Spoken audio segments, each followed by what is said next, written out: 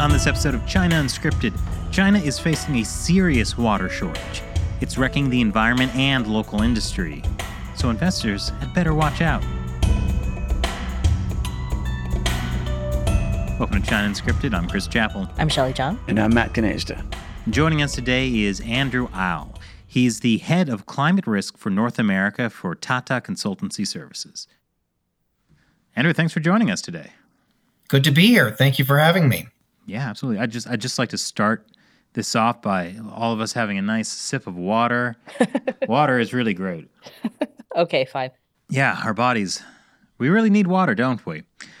So, what is this water crisis that China is facing? So it's a big one, and it's been brewing for a long time.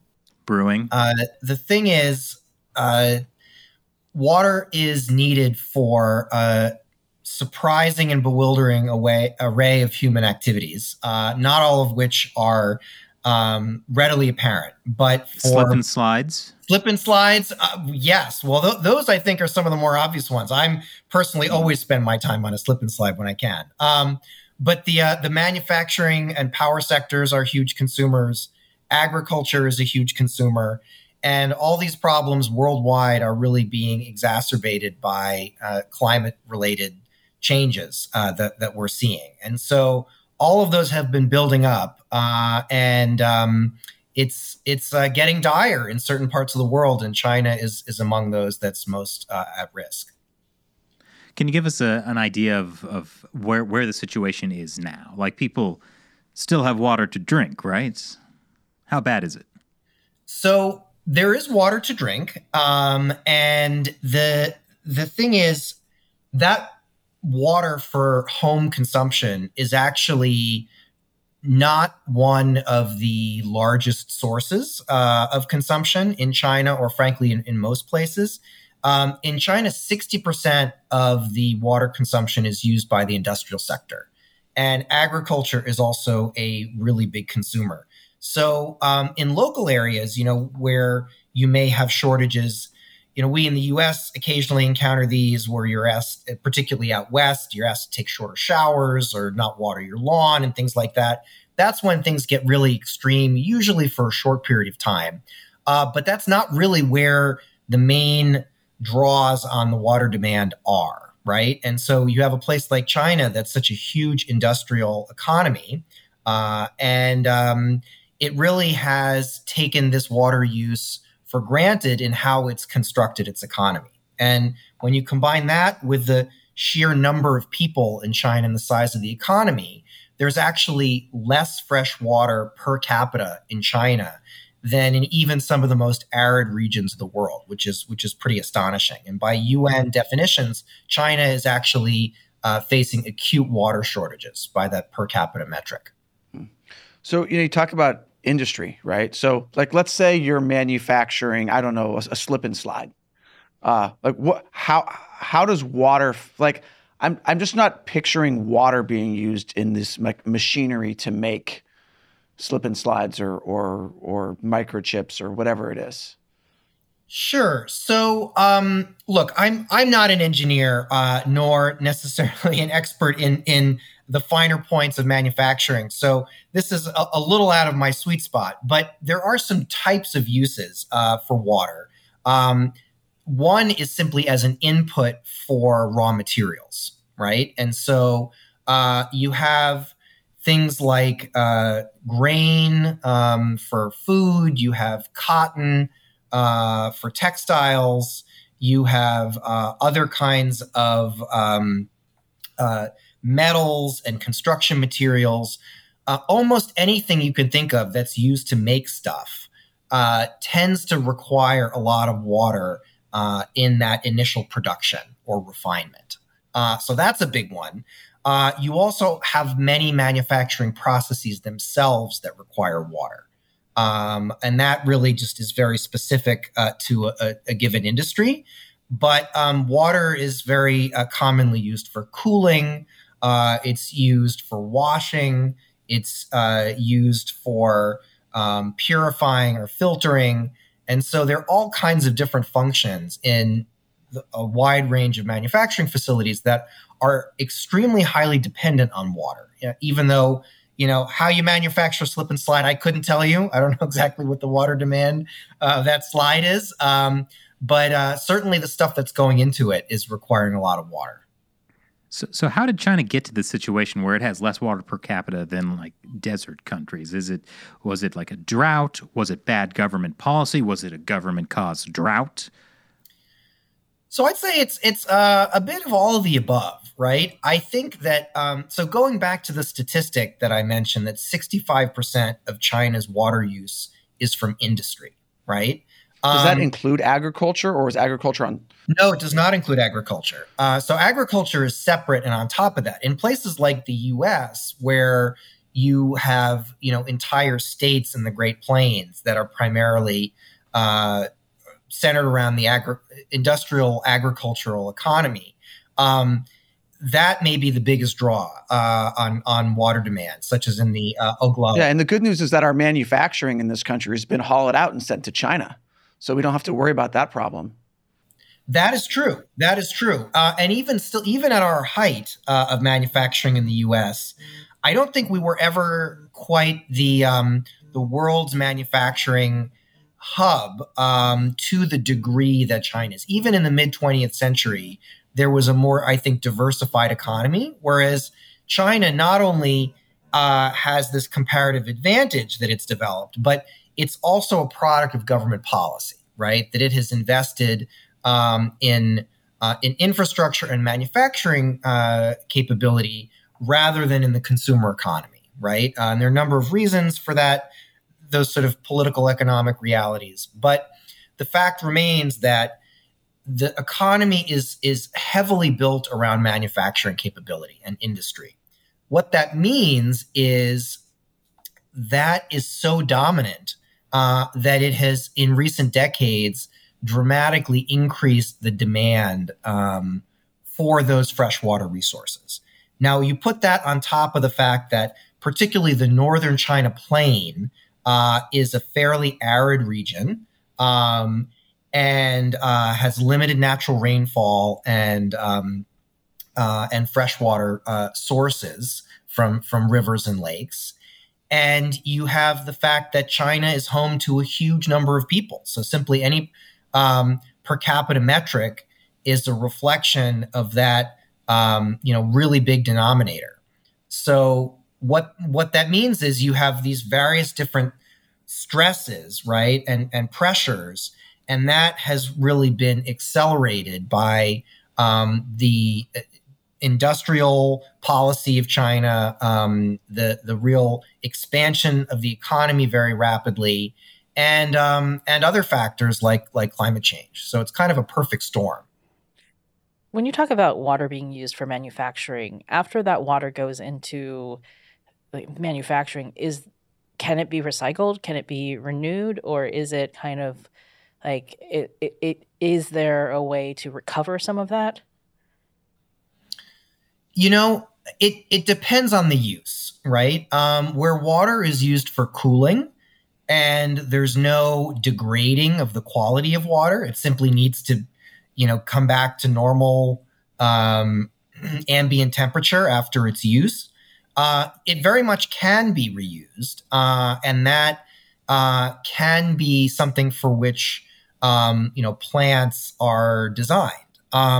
Most plants are not designed that way because they were built for a world of ample water, where you're not kind of optimizing for scarcity, right? You're optimizing for price and performance efficiency, right? So that's really something that is a problem all over the world and needs to change, right? But in some cases, you can reuse the water, but you'd have to retrofit your facilities to do so. And in other places, the water is actually degraded, right? It's polluted, it's salinated, it's somehow less pure or fit for use after it has gone through its process, right? Imagine using for mining, right? Or for washing coal or something like that. The water's really dirty when it's done. And sometimes that it can be then cleaned and purified through water treatment, though that itself is expensive and energy intensive. most often, you use some basic pollution remediation methods, and then it is allowed to drain off into the nearest body of water, right? And that's by design. So that is something that fundamentally doesn't really account for the scarcity that China and many other places are now experiencing. Yeah, I don't really have a sense of China being a place that's really About water reuse. water reuse, recycling, cutting back on pollution. So are they basically not taking these steps? Well, to transform a large industrial facility, let alone an entire economy, right, around new principles of water preservation and conservation isn't something that happens overnight. So in some cases, it's happening. I think there has not really been a concerted national push for water conservation, in part because it's the kind of out of sight, out of mind problem that has driven a lot of natural resource challenges. And, it's just something that human society is not very good at, right? Without picking on the Chinese, there are, not many societies that do manage their water demand very well, frankly. And places that have water scarcity are reaching up, bumping up against these natural limits first, right? Some places like Israel have, for many decades, or practically all of its existence, have been building an industrial economy in an environment of acute water scarcity. Places like that had to optimize for water scarcity from day one have done better. Most places in the world are not in that category, and they are having to relearn how to function, to build their economy in a way that is really dealing with this constraint. So if China were to continue on the trajectory it's on now, what would the situation look like 50 years from now, 100 years from now, assuming nothing changes? Well, I don't think we have to look 50 or 100 years. I would say, 50 to 100 days might do the job, right? Over just the last couple of years. So I don't mean to be alarmist, right? I mean, China is not like, people are not going to die of thirst, in 2023 in China. But even looking at the last couple of years of where they already are and what they've experienced has shown that the drought conditions, limited rainfall, often exacerbated by heat waves, are leading to pretty acute water shortages that are, in some cases, leading to direct curtailment of water allocations for the manufacturing sector, and are also having knock-on effects for the power sector, right? So electricity generation, which in most of its forms requires a lot of water, and I can talk about that separately. The water crisis is leading to a power crisis, because if all your power plants or most of your power plants require water to function, no water means no power. And then no power creates its own set of problems, right? In some cases that compound the water issues. So you're seeing curtailments in the water sector. You're seeing curtailments in the power sector, and both of those have been directed by government policy to impact industry first. So you're seeing furloughs and mandatory closures of industry already in the last couple of years. That's sort of the tip of the spear, right? Some sectors get hit first.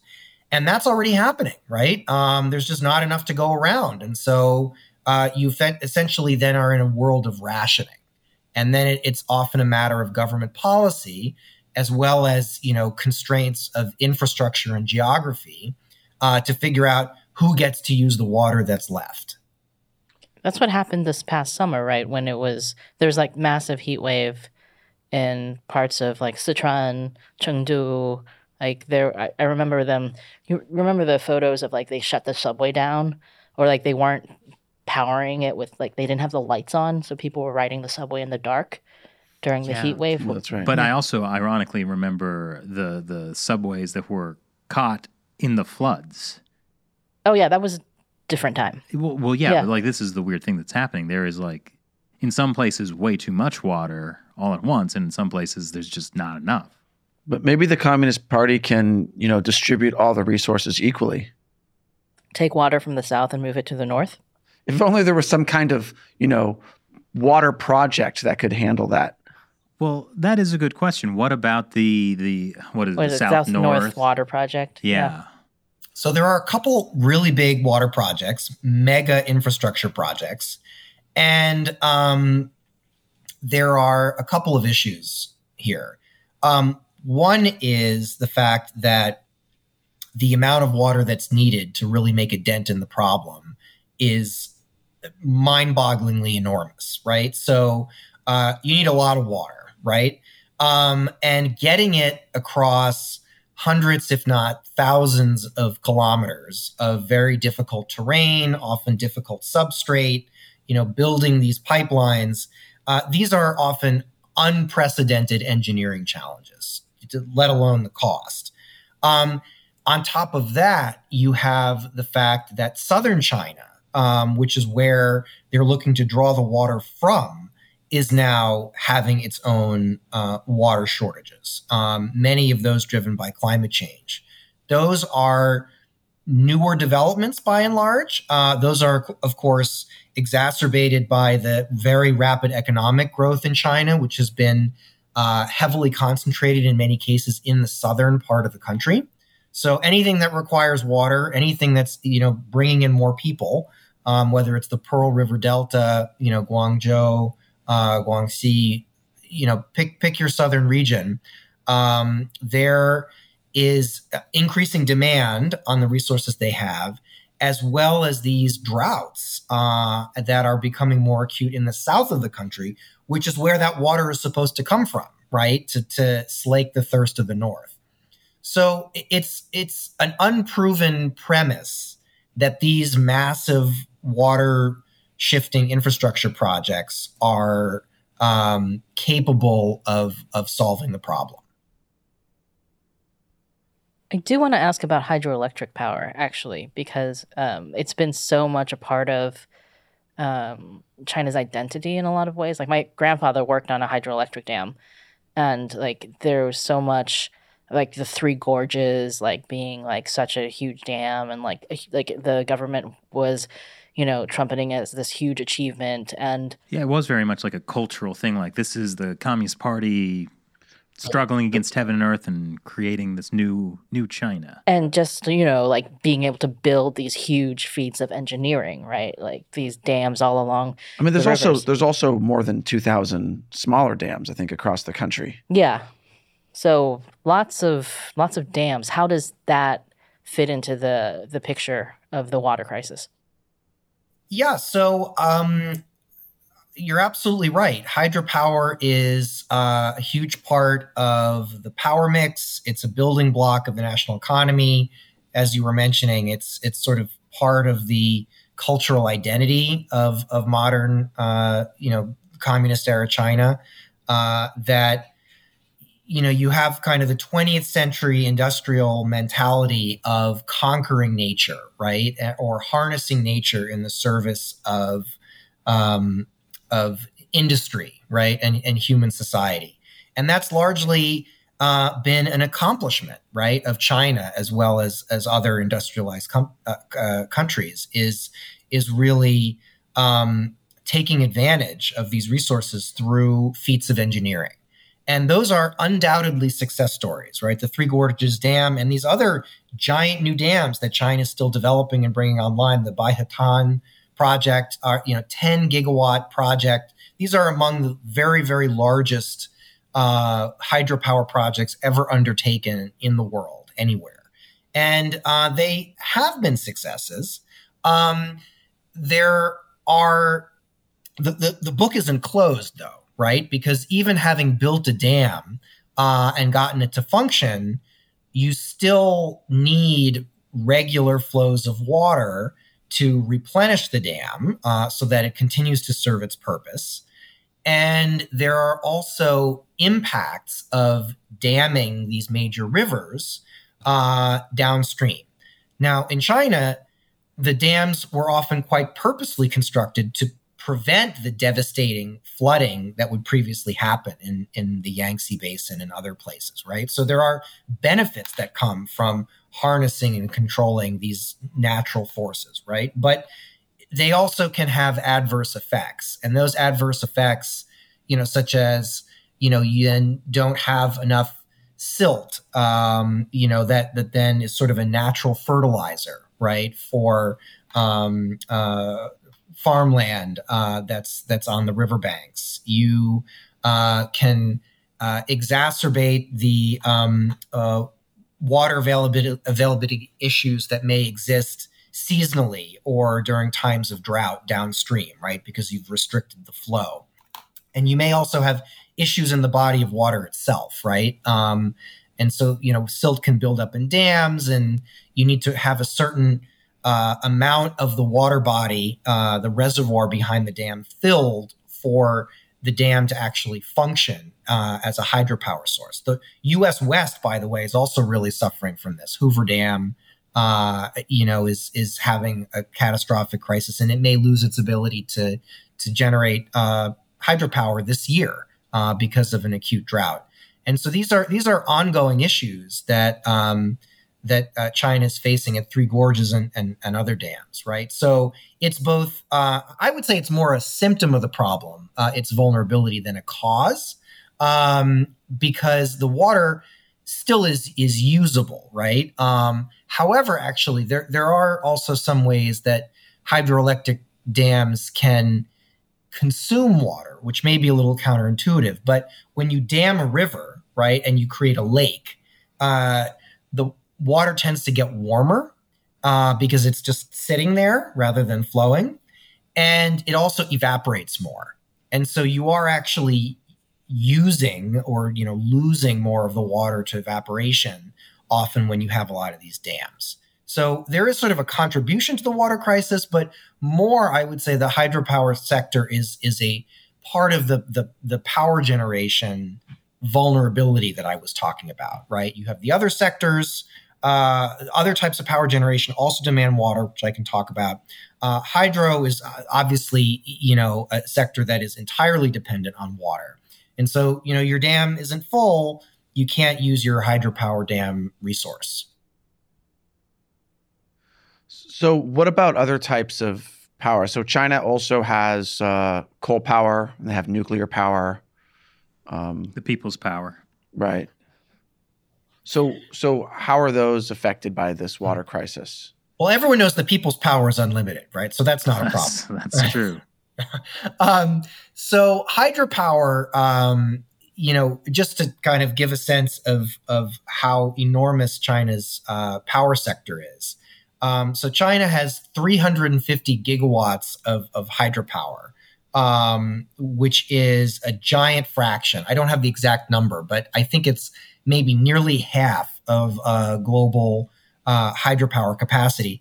And that is only about 16% of China's overall power generation, right? So it's a chunk, right? It's a slice of the pie, but it's actually far from the biggest slice of the pie. The biggest slice of the pie remains coal. Ah, beautiful coal. Beautiful coal.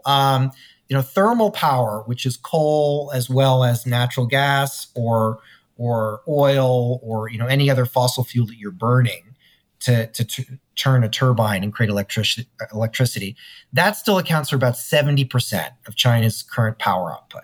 So when you think about where is China's power coming from, the first thing you should always be thinking about is coal, right? Coal is also very dependent on water. Why is it dependent on water? It's dependent on water at all stages of the process for mining, for washing coal, often for transporting coal from the mine to its end industrial or power use, often on rivers, on barges. And then it's also used for cooling. So in thermal power plants where parts of the plant get really, really hot, the way that you maintain their function is through cooling. Now, there are some ways that can be done with air, but because air cooling is less efficient and more expensive, most plants have been built in a manner to be water cooled. And in a world where water is abundant, you just, sit your plant on the nearest river or seacoast or lake, and voila, you have your water. The problem is when you have a water crisis, then you are literally left high and dry, right? And so these thermal power plants also have a direct knock-on impact during the water crisis. And so in extreme cases, the power output of these coal plants has to be curtailed, just like the hydropower is curtailed. And so those actually compound and become an even bigger problem. And that's even further compounded by the fact that if it coincides with, say, a heat wave, everyone turns up their air conditioner and the demand for power goes way up just as the supply is cratering, right? And that's often the kind of thing that leads to blackouts or to failures on the power grid due to these environmental factors. And it is both a chronic and an acute challenge that China is dealing with, and it's a challenge that's not going away. Now, given that so much of China's energy is produced by coal, and that coal requires water for washing and mining. Now, you mentioned the water used for cooling can often be cycled back, but if you're washing coal, like that just creates polluted water, right? That's right. What happens to that? Quite literally dirty fact, right? That there are all kinds of industrial uses and, extractive industry uses of water that result in polluted supply. And, often it just, it goes into the nearest body of water or some kind of containment facility. And that is sort of the very unsatisfying answer of where polluted water goes, right? There are environmental regulations that require remediation or treatment in many cases. Those rules are sometimes followed, sometimes they're not. And then the water is not only essentially consumed or, useless after that, but of course it can also pollute the environment, right? And then cause problems in whatever locale that water has been dumped. So it can pollute the soil too. Exactly. So this is really win-win-win because coal's polluting the air and the water and the soil. It's really kind of covering all the bases there. Well, if you're looking for the pollution trifecta, you've found it with coal, right? It has its dirty reputation for a reason. It's great because, since China is a developing country, despite being the second largest economy in the world, according to their Paris Climate Agreement, they get to actually burn more coal and increase until 2030. And then maybe they'll start to cut back. Yeah, until they change the deal. Yeah. So are we headed to Dune, Arrakis, Desert Planet? I was actually thinking Waterworld, but that's like a totally different premise. Isn't that the opposite? Yeah, but the problem isn't like the ocean levels on the Pacific coast of China might be rising slightly the way that it is globally, right? But that's saltwater, so you can't do anything with that. You have to, we're talking about a freshwater crisis, not a saltwater crisis, right? It depends on the use, right? In most cases, it is a freshwater crisis. Certainly, the oceans are rising, not falling, right? So, anything that's on the coast that's using seawater is probably less of a threat. But there are some caveats to that. First of all, there are limited uses for seawater. Right? It can be used for cooling, but it certainly doesn't substitute for many freshwater uses like irrigation, certainly household use, things like that, right? You're not going to use seawater for that. So it has to be a usage that seawater can fulfill. Even the cooling issue can be a problem because this is less an issue with the ocean. It tends to happen more with rivers and lakes, but if the water warms up, say during a heat wave, it no longer has the same capability to cool, right? And so, if you're trying to cool something off by dumping a bucket of hot water on it, it's not going to do the job that a bucket of cold water would. And so it happened actually in many of the European countries that were impacted by the heat wave last summer that nuclear power stations, which are also rely on water to cool, many of them that are sited on rivers actually had to cut back their production because the water wasn't cool enough to cool the plants. And you can have the same thing with coal. So you have temperature-related vulnerabilities, even when you may actually still have water to use. And so that, in some cases, can also impact coastal seawater. Now, speaking of coastal seawater, so like you mentioned Israel, that has a really acute, they have an ongoing water shortage, right? That they've had for 70 years, or probably forever. And Israel uses a lot of desalinization, which is basically taking salt water or brackish water, removing the salt through some process, and then that becomes potable water or drinkable water. So exactly, yeah. So how about China? Like China's got plenty of coast. There's still lots of salt water. Why not just solve the freshwater shortage by building lots of desalinization plants?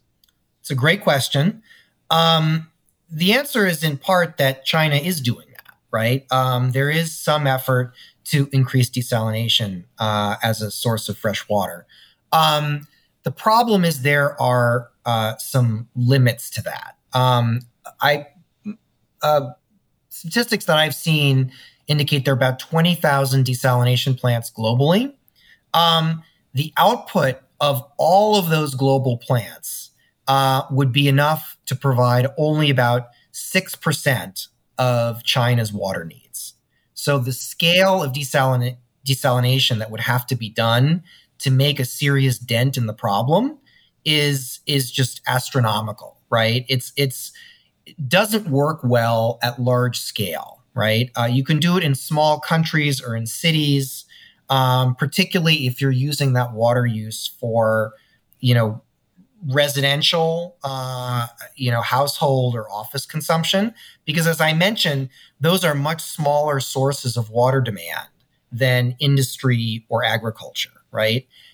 So you have that problem, right? It's simply the scale problem is big.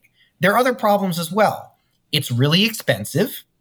It happens to generate water only on the coast, right? So that it can be then difficult to transport that water to where it needs to go for its use, right? It still may not, your coastal water that you've desalinated isn't going to help you address your water scarcity in Anhui, right? Or Sichuan, right? The water's not in the right place. And one additional problem is the fact that desalination is incredibly power intensive, right? Electricity intensive. It takes a lot of energy.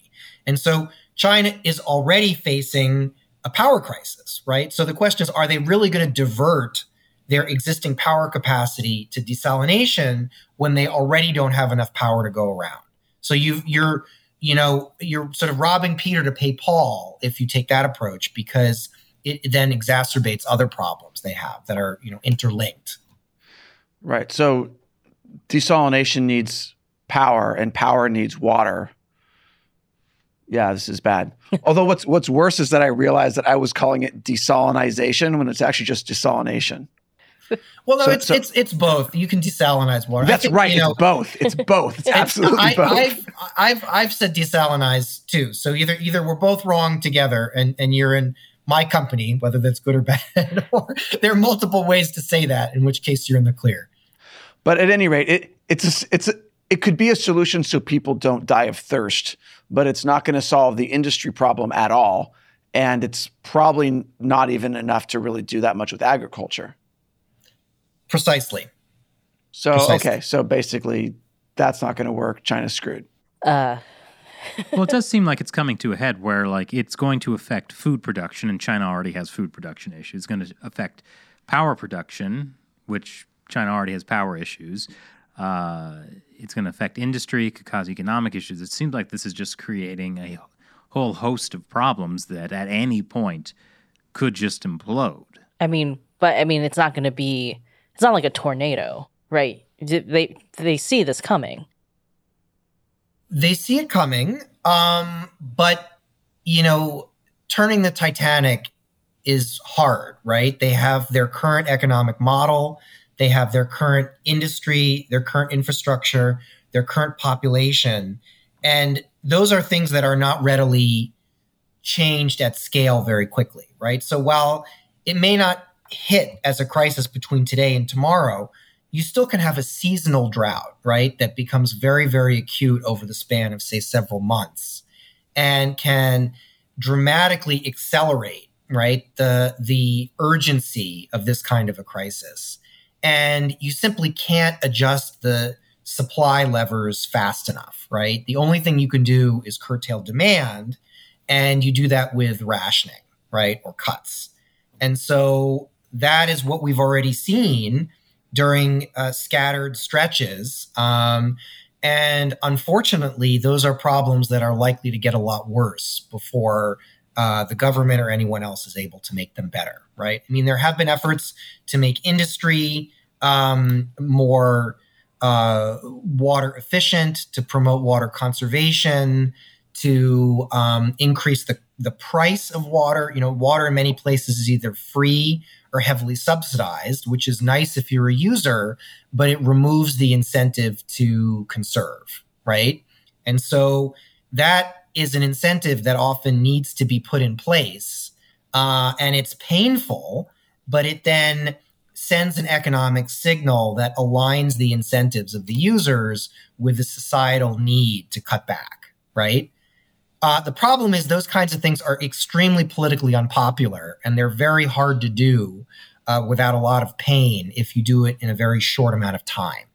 And, there are very few governments that have succeeded in doing that kind of thing, right?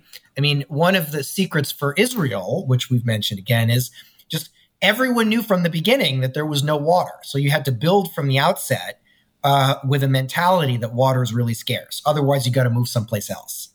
In places where you're used to consuming a lot of water, just it's human psychology that changing behavior or just shifting an economic model is extremely difficult, both, psychologically and politically. And then you also have to retool your whole economy, right? Or your whole society around infrastructure that recognizes that scarcity and operates under those constraints. Also, I feel like communist China is more of a society that's like they do better with rationing than they do with like free market price approaches to incentives. Like that's just kind of what they're used to for the last many decades. So the rationing approach, solves the problem in the short term, right? It keeps you from having total chaos when the government can step in and say, you're getting water or power and you have to shut down until the crisis is over, right? So you have kind of a conductor or a quarterback, pick your analogy, who's calling the plays. And so on a superficial level, that solves the short-term acute problem. But even that, of course, comes at a high cost when you are preferencing, say, household consumption over industry. But what happens when you shut down industry, right? It means your people are out of work. They're furloughed. It means you're not meeting your international contractual obligations. It means, you're not generating foreign trade, right? And so part of the reason that many companies and societies globally are diversifying their supply chains away from China, the factory of the world, is because of these natural resource constraints, right? Now, there are, of course, a host of other reasons, political, economic, what have you. That's maybe subject for another conversation. But one of those reasons is because natural resources are so strained from decades of unbridled growth, right? That are now those problems are coming home to roost. That when you have the world's biggest industrial base, that has a major environmental impact, right? And you can maybe mask the effects of that for some period of time, but you can't mask them forever, particularly as you continue to grow. And so that's a problem for which China's on the front lines, though, of course, it's not a unique problem to China. And other regions are grappling with that too. Right. So like take Apple, for example. Apple has recently been diversifying its manufacturing, I think, to India and Brazil. And for certain laptops, I think they're even doing it in Texas, yet another country. And like Lone Star Republic forever. Yay, Texas. I assumed that Apple was doing it because they were upset about the genocide of Uyghurs in Xinjiang, but maybe it also has to do with other factors.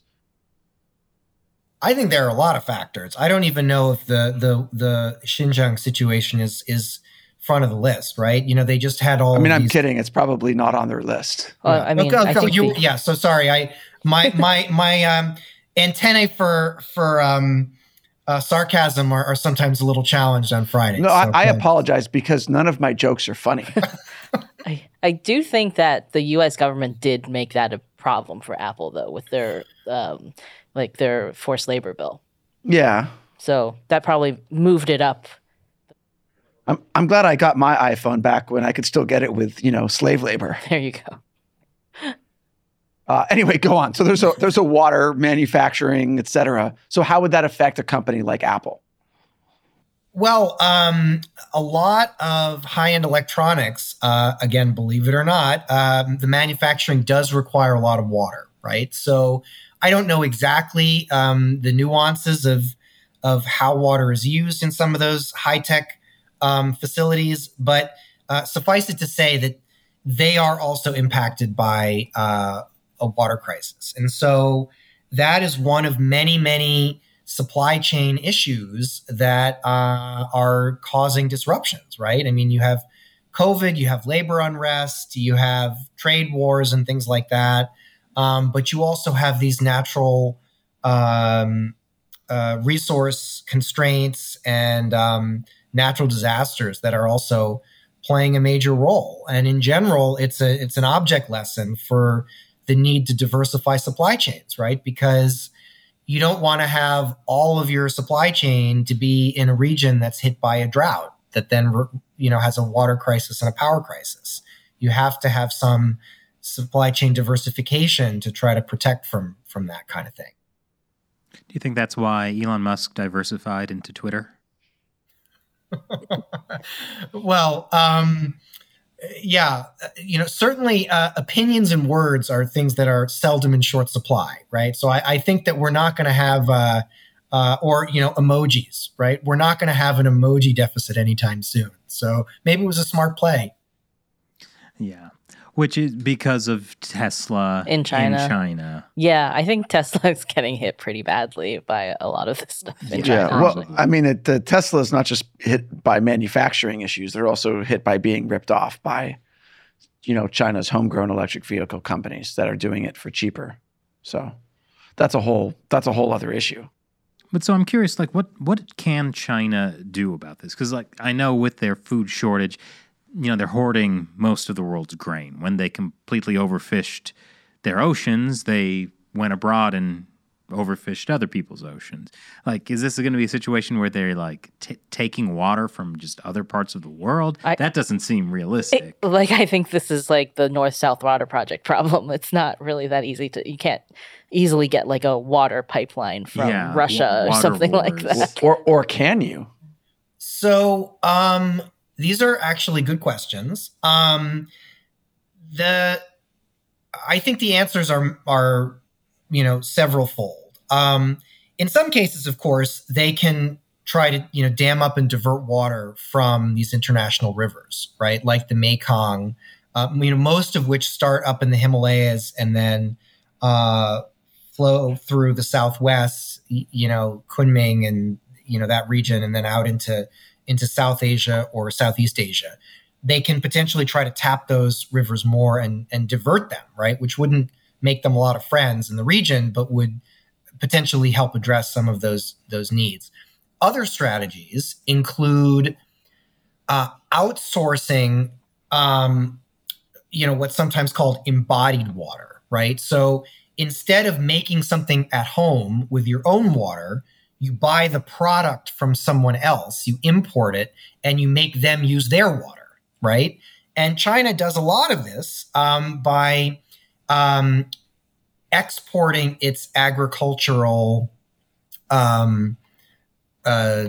capacity, right? So by importing, say, animal feed, right, it means they are then relying on Brazil's water or the US's water to produce that animal feed that they then buy, right? Or just the actual food itself, right?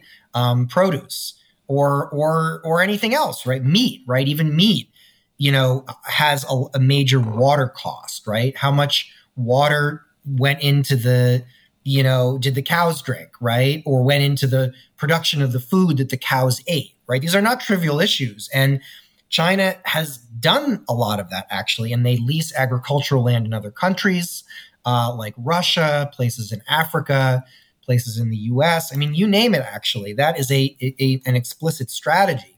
Now, of course, it cuts both ways because you may then reduce your demand for water at home, but you're then increasing your dependence on these agricultural products and their importation, right? So, you still are dependent on something somewhere, but it is one way to manage the water crisis, right? Is to then offshore those forms of productions that are water intensive.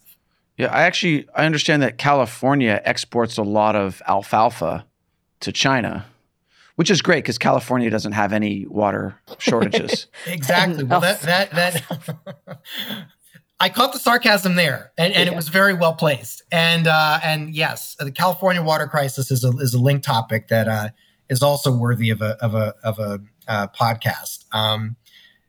U.S. has plenty of its own issues, California, Texas, and elsewhere. So China is far from alone, but the scale and urgency is unmatched by most places. So that's why it's such an issue for China, and frankly for the rest of the world. Right? The converse of China buying its products from the rest of the world that embody water is, of course, the rest of the world is dependent on Chinese manufacturing and production, which uses Chinese water. So the China water crisis becomes everyone's water crisis, right? Through the supply chain connections. Yeah. So, I mean, I understand that they could alleviate some of the agricultural pressure on water, but if they start to try to export that manufacturing, that basically means they're not as valuable. Their economy is built around this type of manufacturing. So how is that a possibility for them to let some of that go to other places, or do they have to restructure how they manage the economy, basically? 100%. So, I think it's a multi-pronged strategy, right? China has many reasons for needing to diversify its economy. The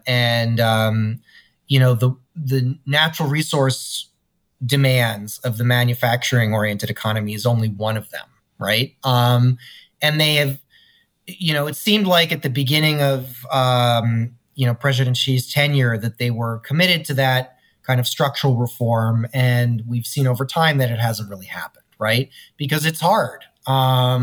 It's politically difficult. It's economically difficult. It's difficult with the political system that China has to have a consumer-oriented economy, and it also is just something that takes a long time. So in the meantime, while they're trying to diversify the economy, they need to employ conservation. And so there's the smart way to do it, which is to, do more with less, right? You build facilities that are optimized for efficiency. And then there are the hard ways to do it, which is where you start cutting people off and rationing. And unfortunately, cutting people off and rationing is often the only thing that works in the short term. And so if the onset of the problem comes faster than the solutions, then it's going to be really painful. And there's going to be a lot of that sort of crisis management mentality to address it. Yeah, I imagine it's probably going to be especially bad now because it seems the indications from like the policy speeches and things that are coming out of the Communist Party in the wake of zero COVID, they're cutting back on a lot of things that they said that they were going to do, and it seems to be that they're having money issues because of how badly the economy did in the last 3 years. So I imagine that like that's only going to have a huge impact on how much they're able to do to handle something like a water crisis too. Undoubtedly, there are a lot of economic headwinds in China right now. Right, there's sort of the recovery from the zero COVID policy, as you said. There's the slow motion, real estate bubble deflating. You have huge amounts of debt, public and private, in China. So there are a lot of issues that, frankly, many of those plague the West as well, right? You have the demographic crisis. Now the China's workforce is shrinking. Its population may begin shrinking as early as this year. And so these are major structural issues that create headwinds for investing in, the 21st century economy. And these are hard problems. Yeah. Now, BlackRock has recently suggested that we triple our investments in China. Would you say that's enough, or should we really quadruple them? Well, it depends how much money you've got. I'd say quintuple them, right? If you're rolling in cash, especially if you're rolling in other people's cash. If you're rolling in like other people's, BlackRock, that's the best money to spend. Yeah. Open the spigots. Amen. Because there's not water coming out of those spigots anytime soon. So, I mean, obviously, I think it's pretty clear that, like, if China's manufacturing collapses, the impact that would have globally. But what are some other ways that China's water crisis will impact the globe? So, I think some of the disruptions that we've seen in trade and supply chains, you have the trade war that Trump started, you have COVID, you have the Russia-Ukraine crisis, you have political tensions over Taiwan and other issues. All of these have kind of put kinks in global supply chains, right? And led to disruptions and shortages and things like that. And I think that these natural resource problems that will periodically constrain or even cripple parts of industry are a sign that these supply chain issues and, frankly, inflation issues as well are not going to go away. They're likely to persist and in many cases even get worse, right? So I think we are just in a new world where, the blue skies sort of just-in-time delivery of anything you've ordered is perhaps a thing of the past, right? Because there are so many of these crises lurking, many of them interrelated. So I think that's a challenge. There's also been a lot of speculation about the political blowback of this kind of a crisis, right?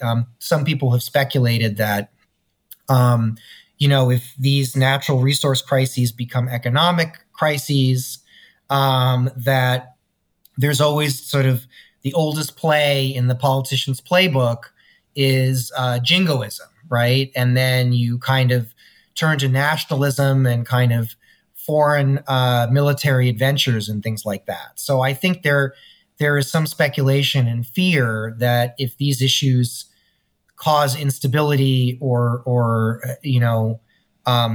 discord at home, that then may then be sort of reflected and magnified on the international stage. That's, of course, speculative, but problems at home do sometimes lead to those kinds of problems being outsourced abroad, right, politically. And so those are something to look out for as well.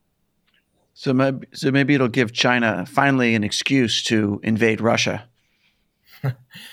Well, it's funny, people talk about that because there's a lot of farmland in Russia, right? And China actually already leases a lot of farmland in Western Siberia, where there is a lot of water, a lot of land, and not a lot of people. And so there are very serious thinkers who actually believe that may happen. Did you know Siberia has been part of China since ancient times? Yeah, well, China also gets a lot of its grain from Ukraine. So if Russia completes its invasion of Ukraine and then China takes over Russia, it'll by extension get Ukraine. So then problems will be solved. It's actually maybe a much better military investment than taking over a small rock in the South China Sea like Taiwan. It might be a little harder to take over Russia. I don't know. Yeah. I mean, a wise man once said, never start a land war in Asia. Thanks for joining us. Yeah, this is above my pay grade, right? But interesting food for thought. Well irrigated food for thought. There you go. Hopefully, we can also have some water for thought with that food for thought. Well, without the water, you're not going to have the food. That's true. That's true. Something for thought. Speaking of water, I'm empty here. Could you guys fill me up? I know. I've been drinking more water this whole podcast. just in case we run out. Yeah. Yeah. Oh man, I feel a little guilty with my constant sous videing and watering my enormous lawn, and all the shot glasses of water I pour out for my homies. Seems like a waste. And also, of course, the slip and slide. That's necessary. Well, I think if you invest in slip and slides, that's the takeaway, right? Is invest in slip and slides produced in other countries, right? That's where the BlackRock dollars should be going. Good point. Or maybe some kind of Jello-based slip and slide. Still needs water. Still needs water. Well, Andrew, thanks so much for joining us today. This was very interesting to hear about just more of the ways we're all very, very screwed. Well, I work on climate change for my day job. So, grappling with that problem is what happens every day when I get out of bed. So, but I heard on the internet that climate change is a myth. Well, okay. We're done here. Okay. It was just getting your good. Favorite myth signing off. All right. Thanks, Andrew. My pleasure. Thanks so much for having me. Yeah, this interview made me think of so many different sci-fi properties. I mean, you got Dune, Waterworld, The Moon is a Harsh Mistress, a lot of Asimov writings, Southland Tales. You see that movie? No. It was garbage. Okay. One of the worst movies I've seen. I don't recommend And it. that It stars comes The from Rock. you. That comes from you, who you have like a very quirky taste in movies. The last movie that we all watched together was... Thermi-Romi. Hey, that was great. I'm just saying you have a quirky taste in movies. Yeah. Remember when Matt and I just quit during Happiness of the Katakuris? That was your failing. We did finish watching The Room together, and but I that remember, was actually, I'm glad that I went through that. But I remember our friend Thomas, like after The Room was over, he just like got up and left the room. Yeah, Southland He Tales. didn't just leave a room; he left the room. Okay. The room. Yeah, Southland Tales is just unwatchably bad. Oh, okay. Yeah. Like Justin worse Timberlake is in it, but like they give him a big ugly scar. Worse The Rock than, is in it. What was the one with Sean Connery? Zardoz? Yes. Wait, doesn't that movie take place in 2023? Zardoz? The one with Sean Connery wears that like singlet, Does right? it? I don't know. Yeah. Well, that could be the world we're living in. That could No, I don't think so. We can't because Sean Connery has unfortunately passed away. be. Well, there are some lessons from that movie that are still relevant today. Things I won't say on this podcast. Yeah, no, you better I have not. not watched anything from that except like a clip you sent me of like a mountain that like belches guns or something. Yeah. It was a flying head rock, Yes, okay. obviously. Man, the real world is so much more depressing. Yeah, this is crazy. Like it's like it's a Gordian knot of trouble. So you just have to slice through it? There's probably some kind of solution like that. Yeah. Yeah, I mean, it did make me realize how screwed Chinese manufacturing is. like in the much nearer term than I was thinking, you know. Yeah, but I mean, yeah, like how it affects power production and agriculture. Like there's just so many things that are tied up to this. It's like, how do you get around that? Right. So, but China loses manufacturing, and then it loses money, and it loses the money to solve the problems that it needs to solve. So, like, even if, because the CCP is actually really, really skilled at coming up with short-term solutions to solve acute problems, right? I mean, they've held off the real estate collapse for decades now. Yeah, and they hold off the manufacturing, or they hold off the water shortage crisis by rationing manufacturing, right? And they can also ration power when they need to ration water. So they can, but like at a certain point, but like I just never know what that point is, because they always figure out, like, I'm always surprised and kind of impressed. Like there's always some way, often a horrible way, that they're able to just like kick that can a little further down the road. Yeah, I wonder though, right now is like a very bad time for this all to be happening because of like how badly zero COVID has wrecked the economy. I was going to say, like, we went through this entire podcast talking about all the horrible things that are plaguing China right now, and none of them was COVID. But I mean, yeah, even the fact that they decided to just do the kind of like let her rip thing with COVID, that they're still having economic issues because a lot of factories are like partially shut because there's just nobody to work because everybody's sick. And it's not something that's going to necessarily solve itself in like 2 days, right? And it just kind of further emphasizes like how bad the advice is to invest in China, whether it's BlackRock saying triple your investment, or that article we just did this past weekend that was saying like, oh, the moral thing to do is to continue to invest in China. Well, you don't want poor. China to collapse, right? No, But that's the thing, though, Matt. Like what you were talking about is like how the CCP manages to always kick the can a little further down the road, is because they have a lot of this foreign money. Right.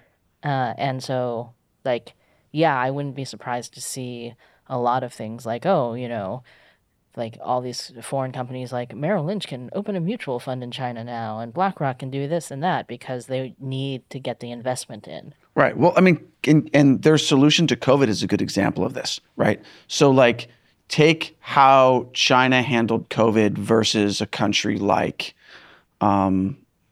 Nigeria. Right, like Nigeria had very minimal measures to deal with COVID, and they just recognized that like we don't have a lot of resources. It's going to happen, encourage masks, get vaccines from the West where we can, and that's just how it is. Whereas, I just need to check. Do you specifically know how Nigeria handled it, or are you guessing? I could have sworn I read an article about it in 2020. Okay, that's good enough fact checking. Yeah, that's good. I read it on the internet somewhere. Okay, but.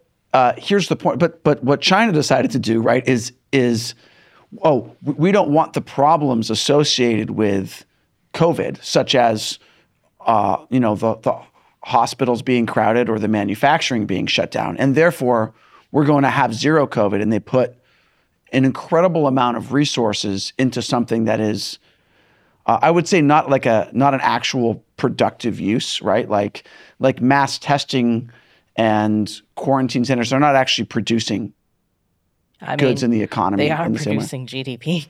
They are, right? But it's not productive in the way that that manufacturing is typically productive, right? And so because of the resources, they kicked the COVID can down the road for 3 years. But they also did a lot of manufacturing around COVID. Masks, those full body PPE suits that all the Dabai were wearing, like right, and they were used domestically, kits, and they were used, here even when earlier in 2021 or 2022 when the U.S. government was like, we'll buy testing kits, we'll send them to your home if you need a testing kit, and so some large percentage of those ended up being manufactured in China for American consumption. Yep. So it was actually a good can to kick further down the road. It's just that they're now dealing with the fallout from that, and they don't have the money to fix that fallout necessarily if they lose the manufacturing. Unless BlackRock triples their investment. Yes. Well, I think there is a solution to this problem. I was telling you earlier, I saw on Twitter, some scientists saying that in the universe, the largest reservoirs of water is actually surrounding black holes.